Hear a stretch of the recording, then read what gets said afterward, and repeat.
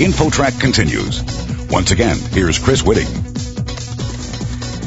Those trendy energy drinks are everywhere these days. But did you know that one top expert is calling for government warning labels? InfoTrack's Taryn McCall is here with the story. Taryn? Thanks, Chris. Dr. Roland Griffiths is a professor of behavioral biology and neuroscience at the Johns Hopkins University School of Medicine in Baltimore. He recently co-authored a report that took a close look at energy drinks like Red Bull and Rockstar. Dr. Griffiths, welcome to InfoTrack. Glad to be with you. So tell us about your report. What were you looking for and what did you find? Well, we've been interested in this new market segment of energy drinks that have come along in the last 10 years. And what we've found is that there are literally hundreds of these products now available. They vary enormously in the caffeine content, so you can have an energy drink that has as little as 50 milligrams of caffeine, which is the equivalent of about that you might find in a Mountain Dew, or as much as 500 milligrams of caffeine, 10 times that amount, which is surely sufficient to produce caffeine overdose in caffeine-sensitive people or someone who's not a habitual caffeine user. So tell us some of the concerns you raise in your report.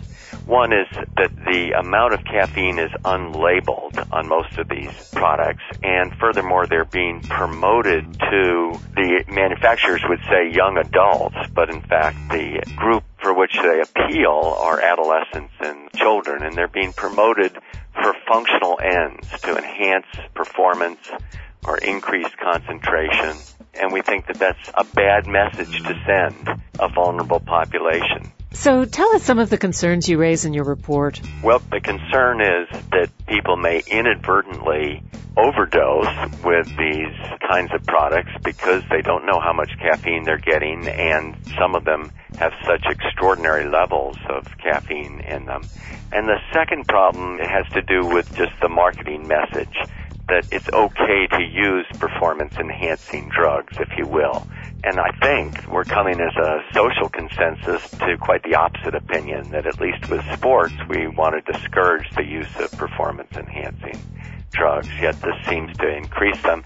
And in fact, there's one report in the literature that shows that college students who use energy drinks are more likely to subsequently go on to the non-medical use of prescription stimulant drugs like Adderall and methylphenidate.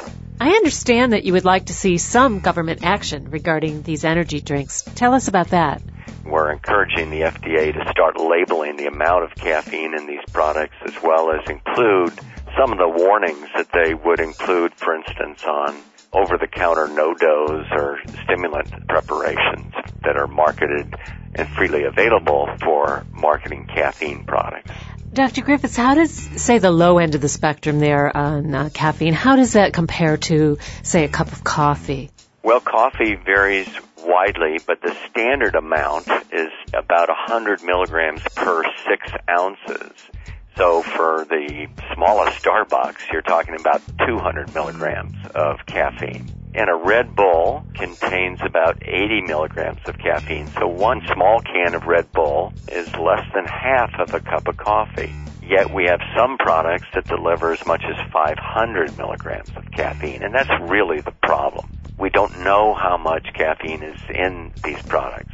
The amount of caffeine in coffee can vary quite a bit, but when we say quite a bit, it might vary over a 1.5 or 2-fold range at most, whereas these products are varying over a 10-fold range.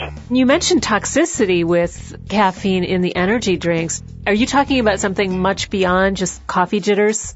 People generally don't slam back for Starbucks and all of a sudden run headlong into caffeine intoxication. Caffeine intoxication is a psychiatric diagnosis that's recognized by the American Psychiatric Association in their DSM classification, and it's characterized by symptoms such as nervousness, anxiety, restlessness, insomnia, gastrointestinal upset, so there may be vomiting or nausea, tremor, rapid heartbeat. So it's those kinds of effects when someone in particular follows the advertising slogans in the context in which these energy drinks are marketed, and that is, slam the can kind of marketing, that they're going to throw themselves needlessly into caffeine overdose.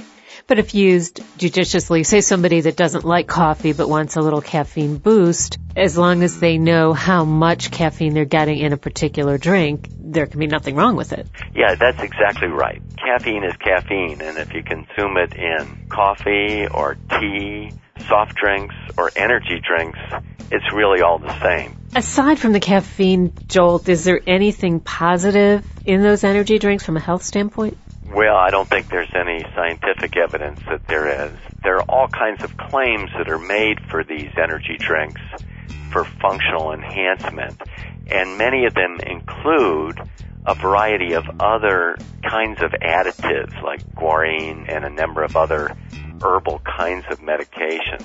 But I don't know of any hard data that shows in any convincing way that these other ingredients alter the profile of effects from these products. So I'm inclined to think of them as simply vehicles for caffeine delivery. There's a pretty popular thing happening in many bars across the country, and that's mixing the energy drinks with alcohol. What happens when you mix a huge amount of caffeine with a depressant, say like vodka? Well, it's interesting, and it is problematic. So in a number of countries, including Canada, there are explicit warning labels not to mix products like Red Bull with alcohol. And the reason for this is that when you do, the caffeine reduces the apparent impairment that the consumer experiences. So someone who's using caffeine and alcohol together will think themselves to be less drunk, less impaired than they are, and it puts them at greater risk for alcohol-related accident. And this has been a very successful marketing campaign, and I would challenge you to go into almost any bar next to a college campus in the United States and not find a Red Bull cooler. So it's very popular, but some caution should be exercised in mixing these kinds of products with alcohol. We're talking with Dr. Roland Griffiths from the Johns Hopkins University School of Medicine about caffeinated energy drinks. Doctor, are there any websites where people can find out about the specific caffeine levels in their favorite energy drinks? There is a website called EnergyFiend.com that has culled together a lot of this information and published it online. I can't vouch for the accuracy of that website, but from what I know of the levels of caffeine in some of these products, the website seems to be pretty accurate. Thank you so much for being with us today. Dr. Roland Griffiths, Professor of Behavioral Biology and Neuroscience at the Johns Hopkins University School of Medicine. I'm Taryn McCall for InfoTrack. You're listening to InfoTrack, the weekly show with information you should know.